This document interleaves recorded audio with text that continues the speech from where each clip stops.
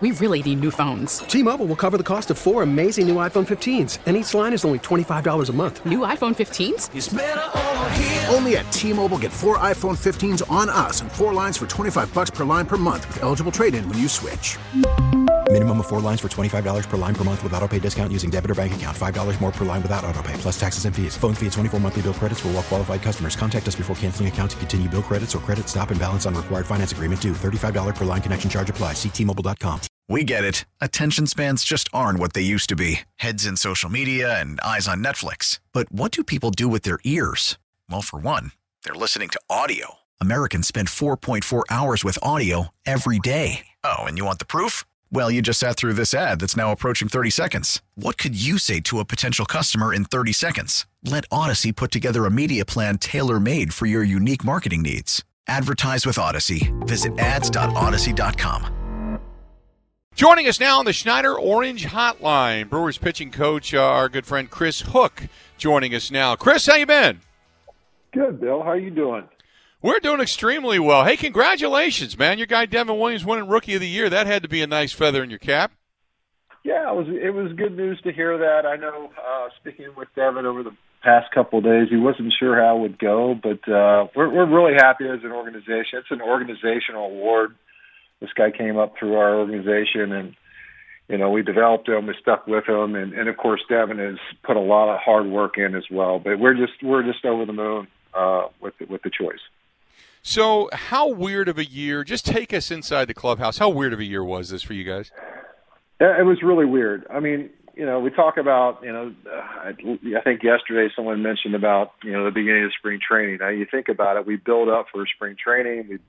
We got our guys acclimated and ready, and we're halfway through, and then we stopped, and we don't know when we're going to start again. I mean, I think it was just more of a mental grind as far as just prepping yourself for whatever the season was going to be. We didn't know how many days. We didn't know how to get ready. And we did our best to kind of get our guys ready to go, and obviously it went fairly well for us. But that was more of the challenge. And then going through the everyday hassle or safety precautions, which our guys, our medical staff did an incredible job with, just like the testing every day. They'd take you to the temperature prior to getting to the park, getting temperature checked again. It was just, there were a lot of hoops to go through on an everyday basis before we even got on the field. So that was a challenge. It was a mental grind more than anything. But, again, our guys, our medical staff did a tremendous job of keeping us healthy throughout the year. It was so weird when you go back to the beginning, and I was out at spring training, and you go from the announcement of Christian Yelich's contract. We were all there for that weekend. And then right after that is when word came out that we're shutting things down, the NBA shut down, and it was so strange because I remember trying to get out of Phoenix and I couldn't get a flight out. Flights started to cancel because of this. And then as we went back to the clubhouse, nobody could come in. They couldn't talk to us. You didn't want to approach anybody in a parking lot. We were waving it. It was such a really weird, surreal time, like you said. And then and everything's up in the air. You just didn't know. It was mentally hard, I think, more so than physically hard. Yeah, that was a kind of a weird night. I remember being over in Glendale for the Dodgers game, and Freddie just threw, I believe, 4 shutout innings and performed really well against the Dodgers. We were really excited. And then the news kind of started leaking out about the NBA canceling, and it was the next day I think we had a team meeting, and we talked about, hey, these are the things that are going on, and then we had another one, and then by that time we were gone. It just happened so fast. And again, I think that's really tough because we were really close here. We're 10 days to 2 weeks out from the start of the season, and it's like you're trying to get there, and then all of a sudden this happens. You're like, everything was up in the air. So again, it was a challenge, and I think that our guys as a group, as a team and as a pitching staff, I think we did an extremely good job with it, and everyone stayed positive through the whole experience. And I think we're going to grow from it. And I'm sure we'll have some sort of these protocols as we go forward, and we'll be ready for it, and it won't be that big of a deal. Talking with Brewers pitching coach Chris Hook, joining us on the Schneider Orange Hotline. Obviously a year in which you saw most likely the end of a career in Ryan Braun. Obviously, guys, the full team won't be back together again. Even some of the coaching staff and some of the support staff, guy like Marcus Hanel, not back together again. Guys don't get a chance to say goodbye to fans and things like that. That had to be somewhat tough too. Yeah, change is always tough, and like you said, the Ryan Braun thing. Of course, Marcus is being as involved as he is with the community. I mean, just to be able to have those goodbyes and having those clear-cut moments, it's helpful. But I think, those guys are so entrenched with the community. They know how much that the player and the staff care about the fans, but I think they'll feel that love coming from the fans one way or the other. But yeah, there's always changes, and they're always hard, no matter what happens. But those guys have been such an integral part of the organization for so long, and have put so much time and effort, and still a lot of love in this organization. So we're so blessed to have had them.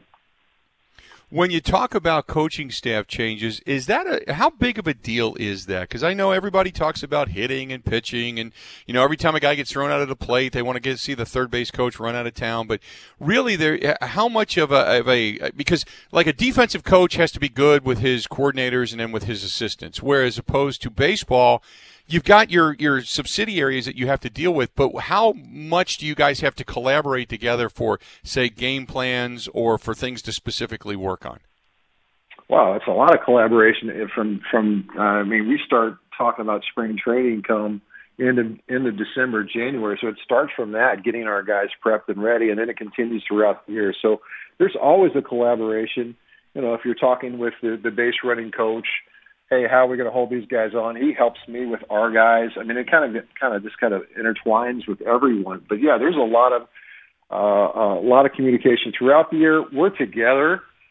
I mean, a lot. So this has to be a team within a team, and part of that is the culture that we create within our own coaching staff. So it is really important. And obviously, whenever you get somebody new and you plug them in there, you hope that they fit well. And I think that's part of, when David and Counts and Matt start choosing those people, it's important that they plug into our system and our group very well. Now, you talked about bringing guys up through your system and kind of a culture. One of the things that I thought was most impressive, and I go back years ago when the Cubs went to the World Series and they brought in all their scouts and all their coaches and their entire minor league system, and they wanted to make sure that there was one message throughout the entire organization. And I know the Brewers were kind of doing that with David Stearns. Has that now matriculated down to the minor league system where there is one message, one mission statement basically as the Milwaukee Brewers move forward?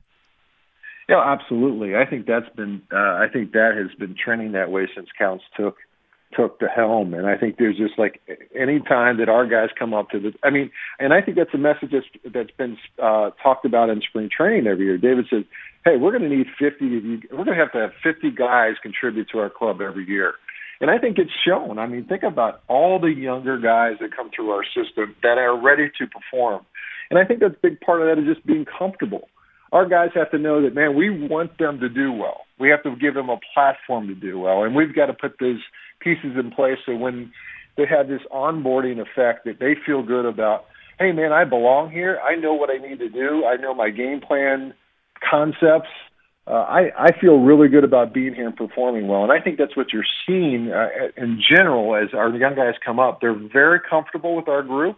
There's not – I think back in the days of me and Carsey coming up in the mid-'90s, it was just different. You kind of had to earn your keep. Hey, kids, stay down there. With us, so I think there's more of a integration of, hey, you belong here. We need you, and it's important as you contribute to our club throughout the year. So I think that's something that David brought in, and obviously Counts has really hammered home.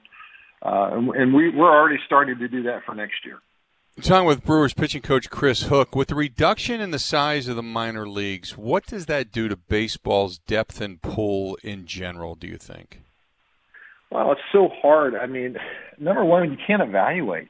Our guys were at the alternate site, and obviously there's a lot of growth there in a lot of ways, but, we don't know the talent they went up against. So, some of those AAA pitchers were pitching against A-ball guys. Some of the A-ball guys are facing big league guys that have had AAA experience. So I think the evaluation part of that is really, really tough because he had such a wide base at the alternate site. But those guys are not getting the reps.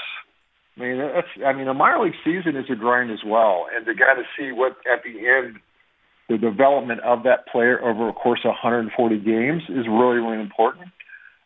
So not to get some of that or lose some of that development time is going to be intriguing as we go down the road here. So as you move forward and you try to evaluate talent, take a guy like the emergence of a guy like Corbin Burns. You bring these guys through the system. You watch them grow.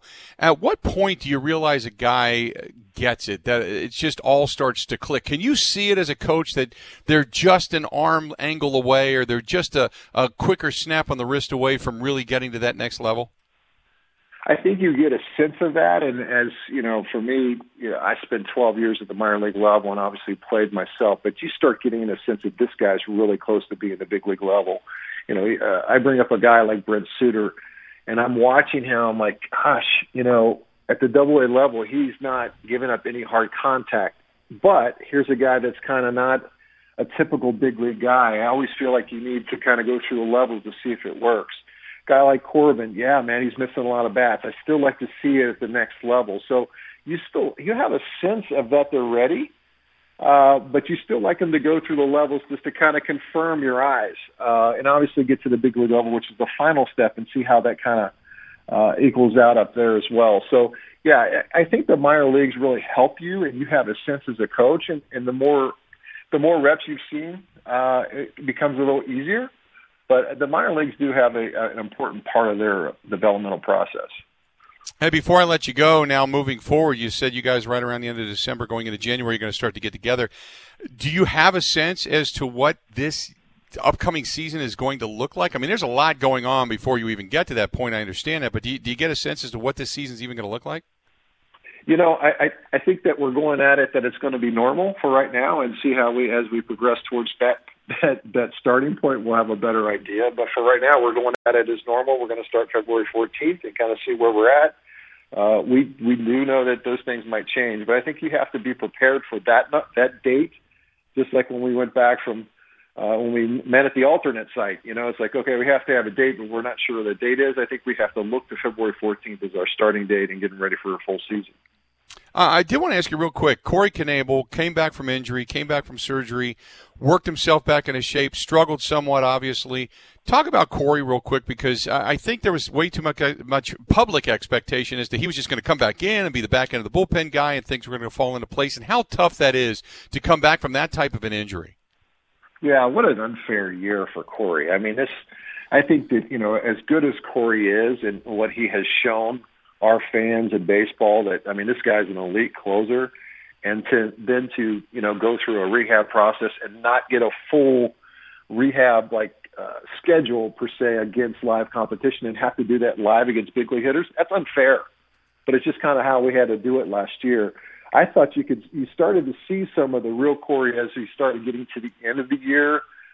Things are starting to come together, but it's just unfair. I mean, I feel like we go back and look at Adrian Hauser, we go back to look at Devin Williams in their period of rehab, you see those the ebbs and flows, the downs, the ups, and just the season itself is always going to be inconsistent. Unfortunately, Corey had to do it at the big league level.